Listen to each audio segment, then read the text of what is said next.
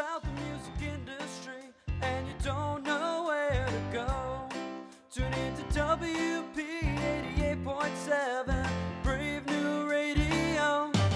We got managers, producers, record labels, concert promoters galore. You never know what's in store on Music Biz 101 and more.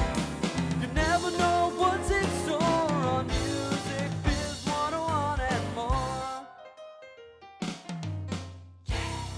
Every Wednesday at 8 p.m.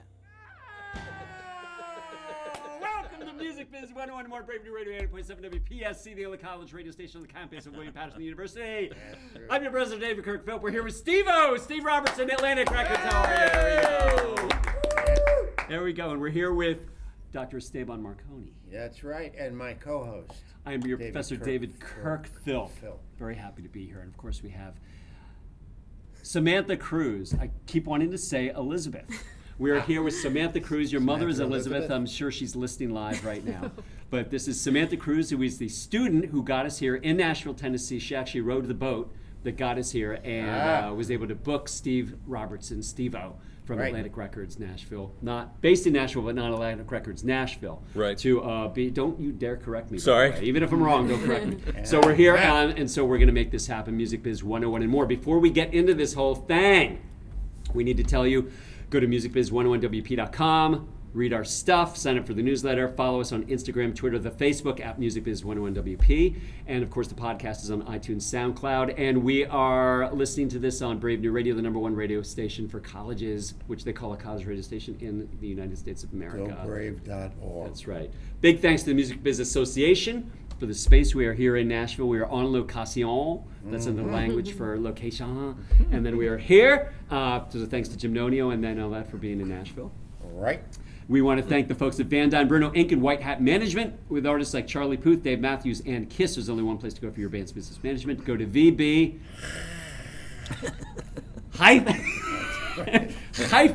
CPA.com when you are ready, when it's best for you. So if you need if you're in a band, you need band management, or you have bands and they need band management, they can go to Van Dyne Bruno Inc. Good to know.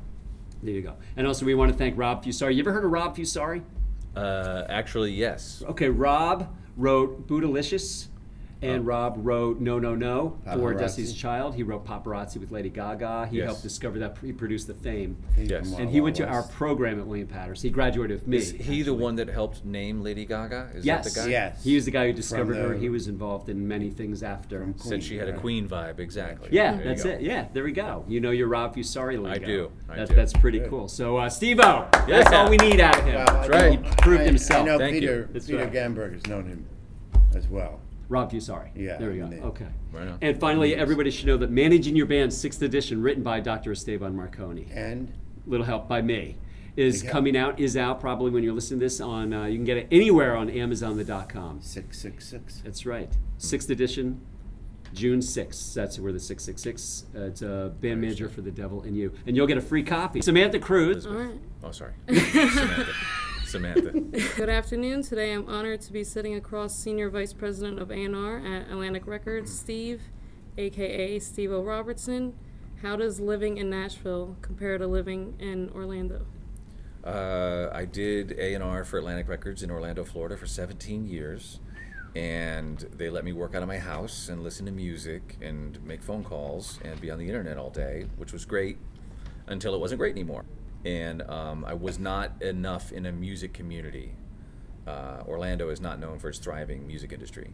And at one time, there was, when I first got my job, that's when NSYNC and Backstreet Boys and Lou Pearlman and his whole thing was going on, and Creed had moved their operations to Orlando, and there were other managers there, and there were actually bands breaking out of Florida a lot in the 90s, but that's all since changed, and so I felt the need to either be in LA or Nashville, and I chose Nashville because this town is changing so much. Great. Yeah. So how exactly did you get into the music business? Through radio, through programming radio in Orlando. I was programming an alternative rock station in the 90s and found some unsigned bands that I thought sounded like they had hit songs. So I had the luxury of having a 100,000 watt radio station where they would let me play the records that I wanted to. And so I got an album from a band called Collective Soul, and they were unsigned. And I went through their album, and I heard a song called Shine, and I liked it. And so I asked one of the DJs, I said, go in there, and if you find a spot, play this on the air. They did, and they came in right after and said, oh my God, we got like 20 phone calls after I played that one to know what it was.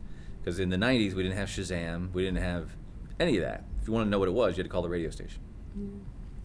So after doing that a few times, I added Collective Soul, Shine, into regular rotation. And then it blew up in Orlando and started selling a lot. Atlantic Records came and saw the band in Orlando and signed them, and then they became, that song ended up being a #1 song the next year in the country. So that happened, and then that got my wheels turning, and then I found another band called 7 Mary 3 that were from Orlando, and they had a song called Cumbersome. I played Cumbersome, the same thing. People called, put it in rotation. Atlantic Records came and signed them because the record stores, we had record stores back then too. We had people would call a radio station, and they would also go to a record store and say, hey, I heard this song called Cumbersome on WJRR. Do you have it? And so when that happens enough times, it starts making a buzz. And there were other bands from that time that I had a hand in either playing on the air or getting to the next level, and so Atlantic hired me to do that for them full time. And they just happened to let me stay in Orlando. That's awesome. When did you first discover your love for music? I'm the youngest of 6 kids. I have 3 older brothers, 2 older sisters, and all my brothers were. My oldest brother was a DJ. I'm from Fort Wayne, Indiana, originally, and my oldest brother was a DJ at the rock station in Fort Wayne, and I was in whatever the 1st, 2nd, 3rd grade, and my brother was like a celebrity, and I thought that was just the best thing. And so and then he started giving me free records. So he would give me Elton John and David Bowie, and because he would get them from the radio stations. So aside from listening to him on the radio, then he would give me these albums that I would do the classic thing, put on headphones and look at the artwork, and so that started to form my taste for rock music, and luckily he gave me really good records to listen to. So that was in grade school with my brother being a DJ was where that came from. Was that radio station that had all the power? You're thinking of WoWo. Oh, that's right. That was an AM station, which Yeah. is very much a part of my childhood. And because were you in New York, New Jersey at that time? Yeah, but Because you could maybe on a clear night could hear WoWo. Oh, yes. Yeah. Yeah. But that was legendary how far that station would reach. Yeah, I remember exactly. that. But I was on the road in the early 70s. I was on Epic Records with a band. But I remember, doing gigs and so on in the middle of the night. This loudest thing in the world would come on the radio. It was, I still don't fully understand it, but I guess the AM band somehow threw it out, boy. can throw it up, at long distances. Everybody Anyway, knows this was about not WoWo, it was WMEE, which was like the rock station in Fort Wayne at the time. So. Okay, so what's the best advice you wish you would have known before getting into the business? It took me a minute to figure out. I figured that once I became an A&R guy for Atlantic Records, I figured that word would spread, and unsigned artists everywhere would come to me and want to know me and I just figured I didn't think it would be so much work. So it took me a while to figure out that I could miss things, even in my own town of Orlando. I had to get out and really work it and do all the things. Yeah, somehow I thought that just the word would travel and I would start to get demos and that would happen. When in reality, I really had to get out there and go see shows and meet as many people as I could. And you never know if the manager you're talking to here is going to end up introducing you to some other person that may not seem important or whatever, but that person could know about a band. That whole networking thing took me a minute to figure that out. Could I ask you a question about managers? Yeah. Because we should get into the mechanics of actually how you sign a band from the A&R perspective, but can a bad manager turn you off from signing a band? Yes. Okay. Great thing to bring up, because that's also something it took me a while to figure out. Because the team, I just figured, oh my God, this artist is so incredible, it's going to happen by virtue of their Talent. greatness and the talent, Right. Yeah. but there's a million different ways to screw it up. Mm-hmm. And if a manager is a jerk, or or is not the kind of personality that can get along with people at a record label, then that can stop the train real quick. Have you ever messed up and signed a band, and then people are, you've been involved, the band is signed, and then maybe 6 months later or something, you're starting to get calls, man, this manager is just the worst. Define jerk, because it can be, You've got to be a jerk. I know what you're getting at, because Right, you yeah. have to be, what's the word I'm looking for? A cheerleader for your group. Cheerleader for your group, and you have to not take no for an answer, because the label will say, the manager might say, oh, let's try this thing, or can you kick in, we need to get in on this tour, but it's going to take some money, extra money, and whoever's running that department may just say, no, we don't do that. And then the manager has to go into jerk mode or persistence mode to try to push it to the next thing. So I've been in the position, another thing, to your question and to your question, that I learned early on with the first band I signed, which shall remain unnamed, but that not only a jerky manager, but an unwilling art. I made the mistake of assuming that if I found an artist that I thought was commercial and that I loved, I assumed that they wanted it as much as I did. And I found out that, because it takes a lot of hard work, and to do that hard work, you have to have the desire to be as big as the label wants you to be. And I found out early on that through the singer of a band that I had signed, I just assumed, you're on Atlantic Records now, you're going to do all the stuff we need you to do. And he was unwilling to do a lot of that legwork, which I know you must know a lot about. You said Sure. you were in a band and on sure. Epic, so Yeah. it's hard work, right? And it's even harder work now. Yeah. Because there's all the different social media that you have to. Much harder. Yeah, there's so many more things to do. So that's 3 mistakes or 3 things that I learned early on. So how do you overcome those now? What you must have either a physical checklist or in your head as you're basically interviewing a band over however long that may be. You must have in your head, okay, I want to know who the manager is, I want to know what their work ethic is, I want to know what their musical process is, if these guys are really getting along, or if I'm just hitting them, they're being good to each other right now because I'm in the room and I'm going to leave and they're going to break up in a month. What are all the things that you're... All of those things that you just mentioned, Right. The manager, if it's you need to get along with the artist and there has to be a rapport there, but just as important is the manager thing. You have to vet the manager like you vet the artist to make sure there's no hidden, bombs in the road, because I've been there.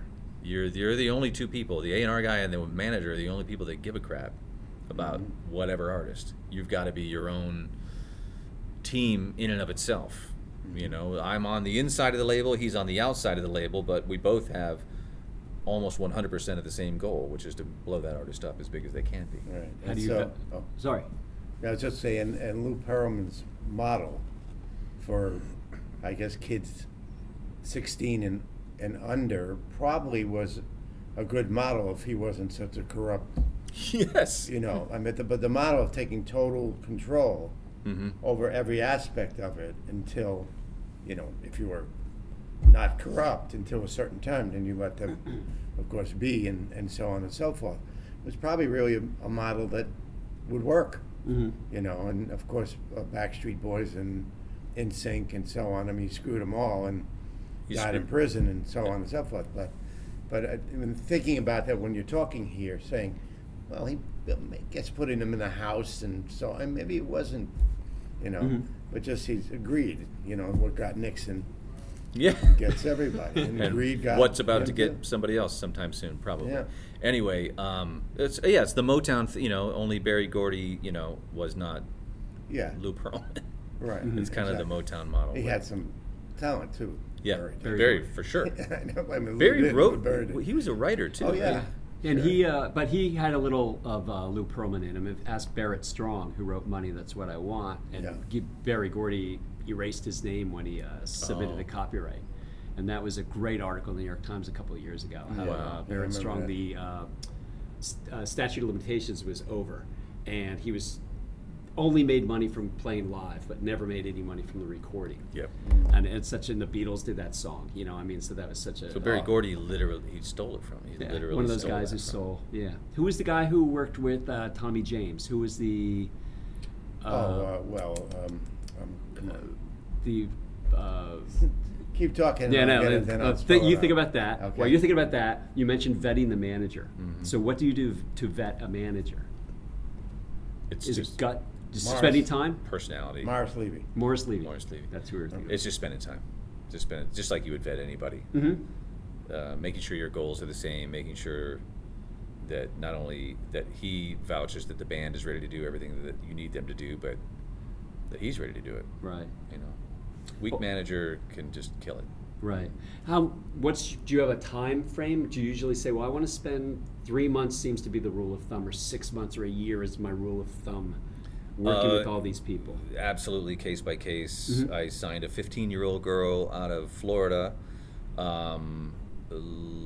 over a year ago, and I told her, speaking of Lady Gaga, I would describe her thing as Lady Gaga meets Sia, incredible talent, but she's 15, and she's also a writer. So I know from experience, when I sit down with her parents and her, I'm like, you're not going to have a record out. You're not going to have a single out in the first year. You're going to write with the best people I can put you with, and we're going to figure out not only the songs but the sound and all that. And that takes time and a lot of money. And she's taken probably 10 trips to Los Angeles. I've had her in Nashville 5 times, New York, and now it's just now starting to come into focus, and we're over a year into her development. So is that a development deal? Is that an actual No. singles or album deal? She signed to a full deal. That's how much she had. Absolutely nothing going on other than this immense talent. Nobody else knew about her. I showcased her for Craig Kalman and Julie Greenwald and Pete Gambarg, and it was just undeniable. So it's interesting the way it happens. You know, I just did a panel about A&R research and looking for artists that are start to buzz either on Spotify or SoundCloud or whatever. And you're looking for that because it's hard enough to find an artist that is going to do well commercially. It's nice to have data that says somebody gives a crap, about this, or somebody's out there listening. Yeah. So maybe we can multiply that. And then there's other artists that are just so great, they have nothing going on. In the case of this girl that I'm talking about, that you sign them anyway. You just sign them. We're all in a room. We're like, yep, doesn't get any better than that. Sign her. And then you're sort of rolling the dice in the fact that hopefully she's going to work real hard. Hopefully she's going to go, and plus she's underage, so you're signing the parents too. So was there a vetting process of the parents? Yep. Yeah.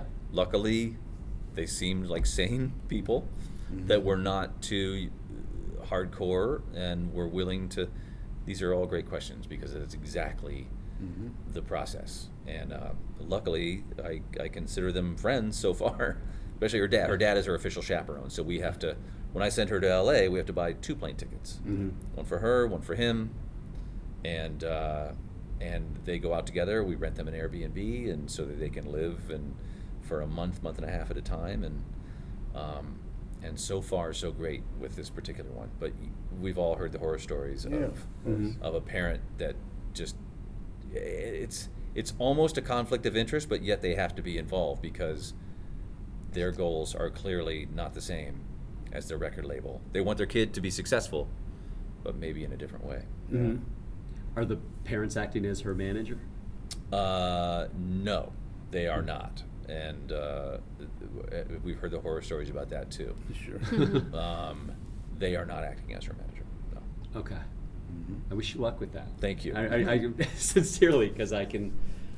It's an interesting thing because you have these kids, and we've talked with other young people who have had people come in, not a label person, but a third party who wants to come in, but they want the parents to give money so that they can say, now we'll get you a label deal or we'll do this, which is scamming. Terrible. Yeah, I don't even know. Is there an example where that's ever worked? I would say no. It's very hard to say. It's an easy thing to sell to somebody because people don't have access, and so you sell that access. That's it. And it seems legit on some level, but it just isn't. Right. Well, Lou Pearlman, going back to him, was able to get all these kids to sign, and he signed himself. He was their manager. He also, if there were 5 in the group, he signed himself as the 6th member of the group. So he was double dipping. He was getting a royalty as an artist, and he was also getting his 20, probably 25% as manager. But he was lucky because the parents never read any contracts. Wow. So it wasn't until after they made it big and after they're touring all over the world that the parents and the kids start going, we're not seeing any money. We're seeing a little bit of money from the tour just to survive, but we just sold 10 million records. There's no royalties coming in. Yeah. Right. Finally, they started looking at the contracts, and that's when... Wait a minute, Justin Timberlake, Chris Kirkpatrick, Lou Pearlman, as the band member. Yeah. Jesus. Right. Is So when do you, I'm going to ask the question reverse.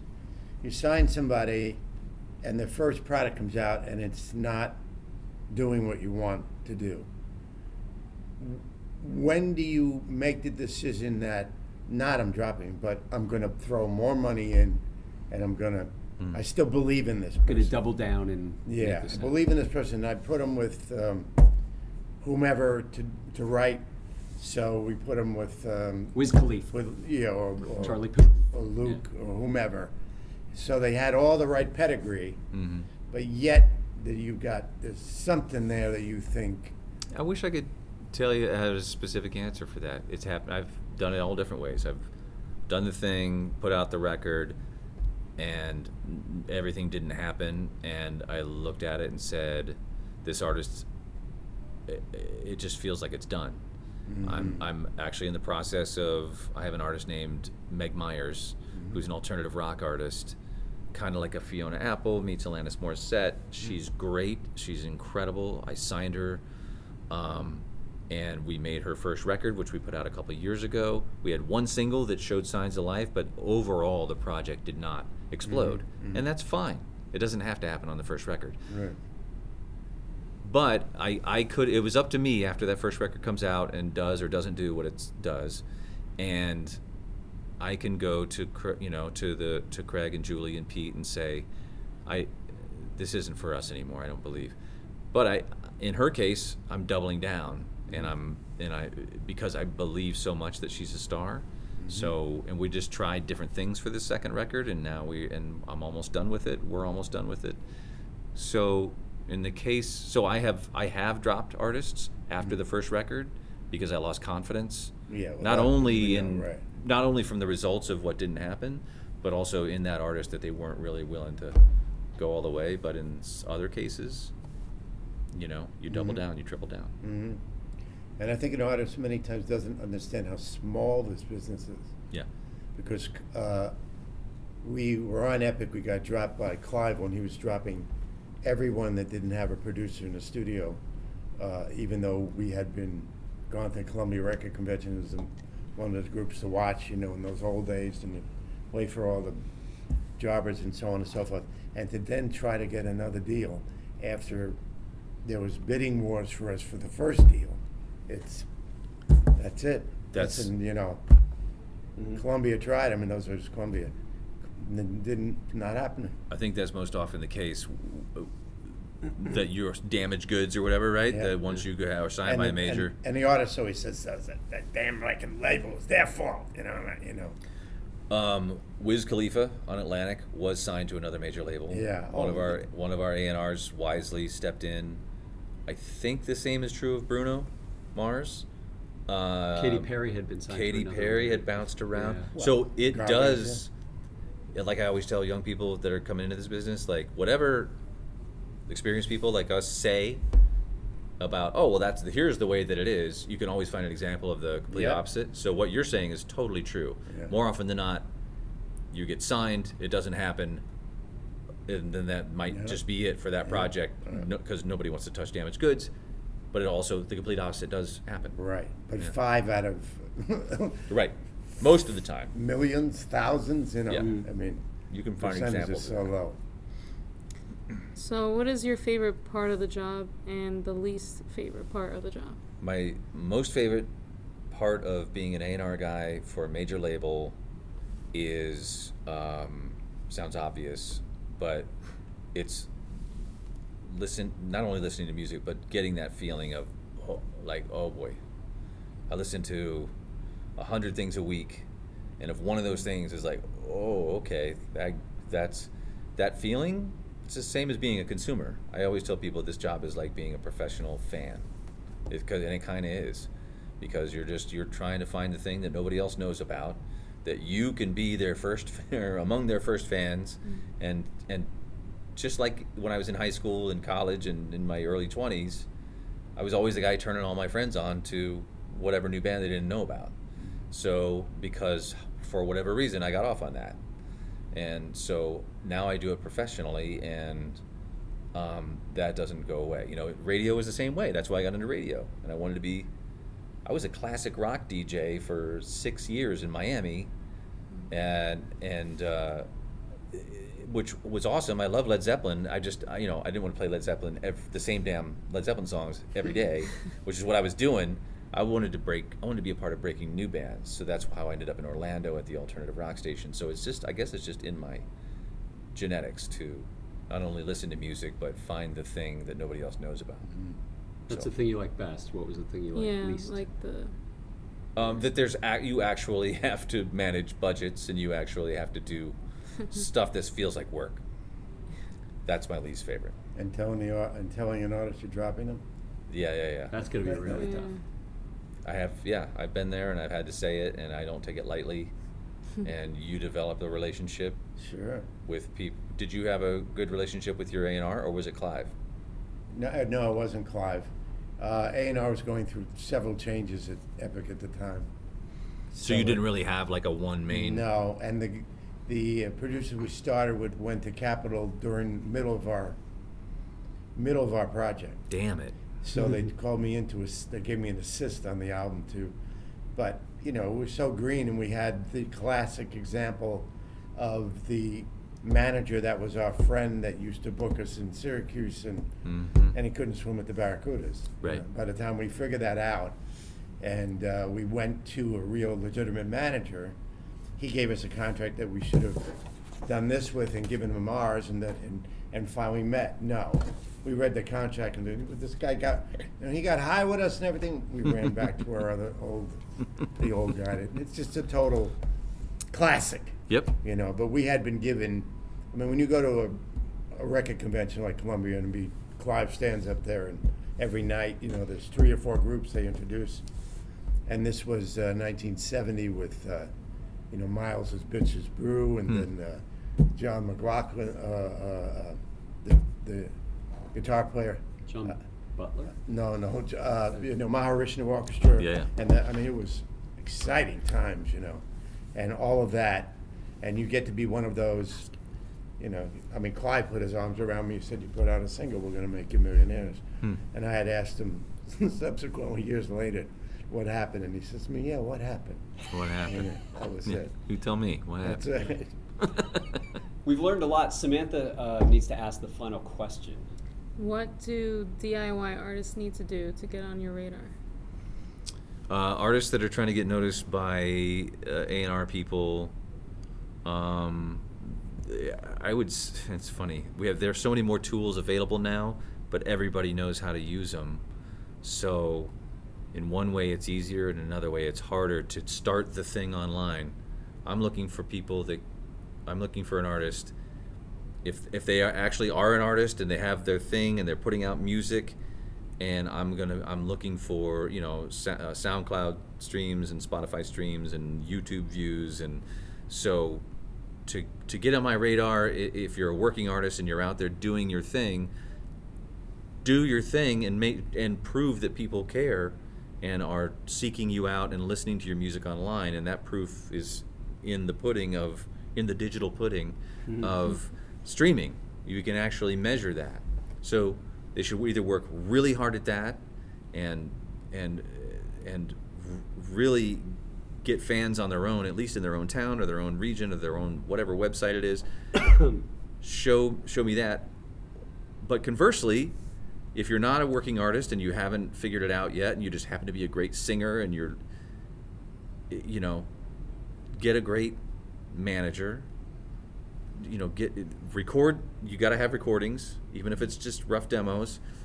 Find a manager or attorney, either in your town or in your area, and then have them represent you to reach out to me, because usually when I get an email that says, "Hi, I'm a great singer and here are my songs," I'm usually, as callous as it sounds, I'm like, delete? I could be deleting my future, by the way, and I'm aware of that, but there's only so much time. So I have to pick and choose between the things that, what's going to take up the next 3 minutes of my life. Am I going to open the email from an artist who doesn't even have a manager or someone that believes in them enough to reach out to me? They could be the next Bruce Springsteen. But I don't have time to figure it out because I get so many things I have to. So I would say get somebody to represent you. If you don't have music out on your own, especially if you don't have music out on your own. If you do have music out and you're doing that and touring, do everything in your power to get as much audience to the music and streaming it and viewing it and all that stuff. So then at least I can look and say, wow, there's people that actually care. All right. That's and and people are going to care about this interview. Yeah. Well, are they? They are. Good. All right. They don't care about you, but they don't care about me. They see the A&R, and they're like, "Oh my God, A&R! I gotta know that guy." You know. So, thank you very much, Steve. Thank you. Steve Thank you. Robertson, Atlantic Records, and you're Atlantic Records. You're not Atlantic Nashville. You're just Atlantic Records. Atlantic based Records. in Nashville. I happen to be in Nashville. Right. That's all it is. Doing pop and rock music. There not we even go. doing country. That's right. And new Paramore record came out. New Paramore album That's is you. out. After Laughter, signed that band in 2003, and Hayley Williams is 28 years old, and she just put out her 5th major label album, which is crazy. Yeah. So congrats to you for that. Thank you. That's good. Yeah. Is that your biggest signing for Atlantic? What would you say your biggest? It's hard to say. Probably I have a rock band called Shinedown that does really well, and Yeah. they've had lots. Thank you. They've had lots of hits, and Meg Myers is coming along, and there's and some other exciting things coming. But those two bands, Shinedown and Paramore, have each put out at least 5 records, and they're all either gold or platinum. Wow. So it sounds like I'm bragging, but since you asked, I asked. I wanted you to. That's a big deal. That's pretty cool. So Steve Robertson, thank you very much for being here. Really appreciate it. Samantha Cruz made it happen. Samantha, there we go. Thank you very much.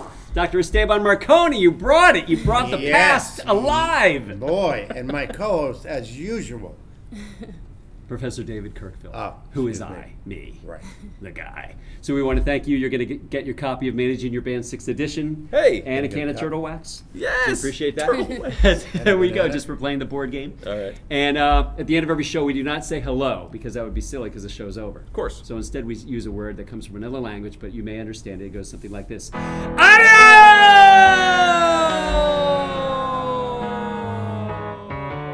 I can't remember when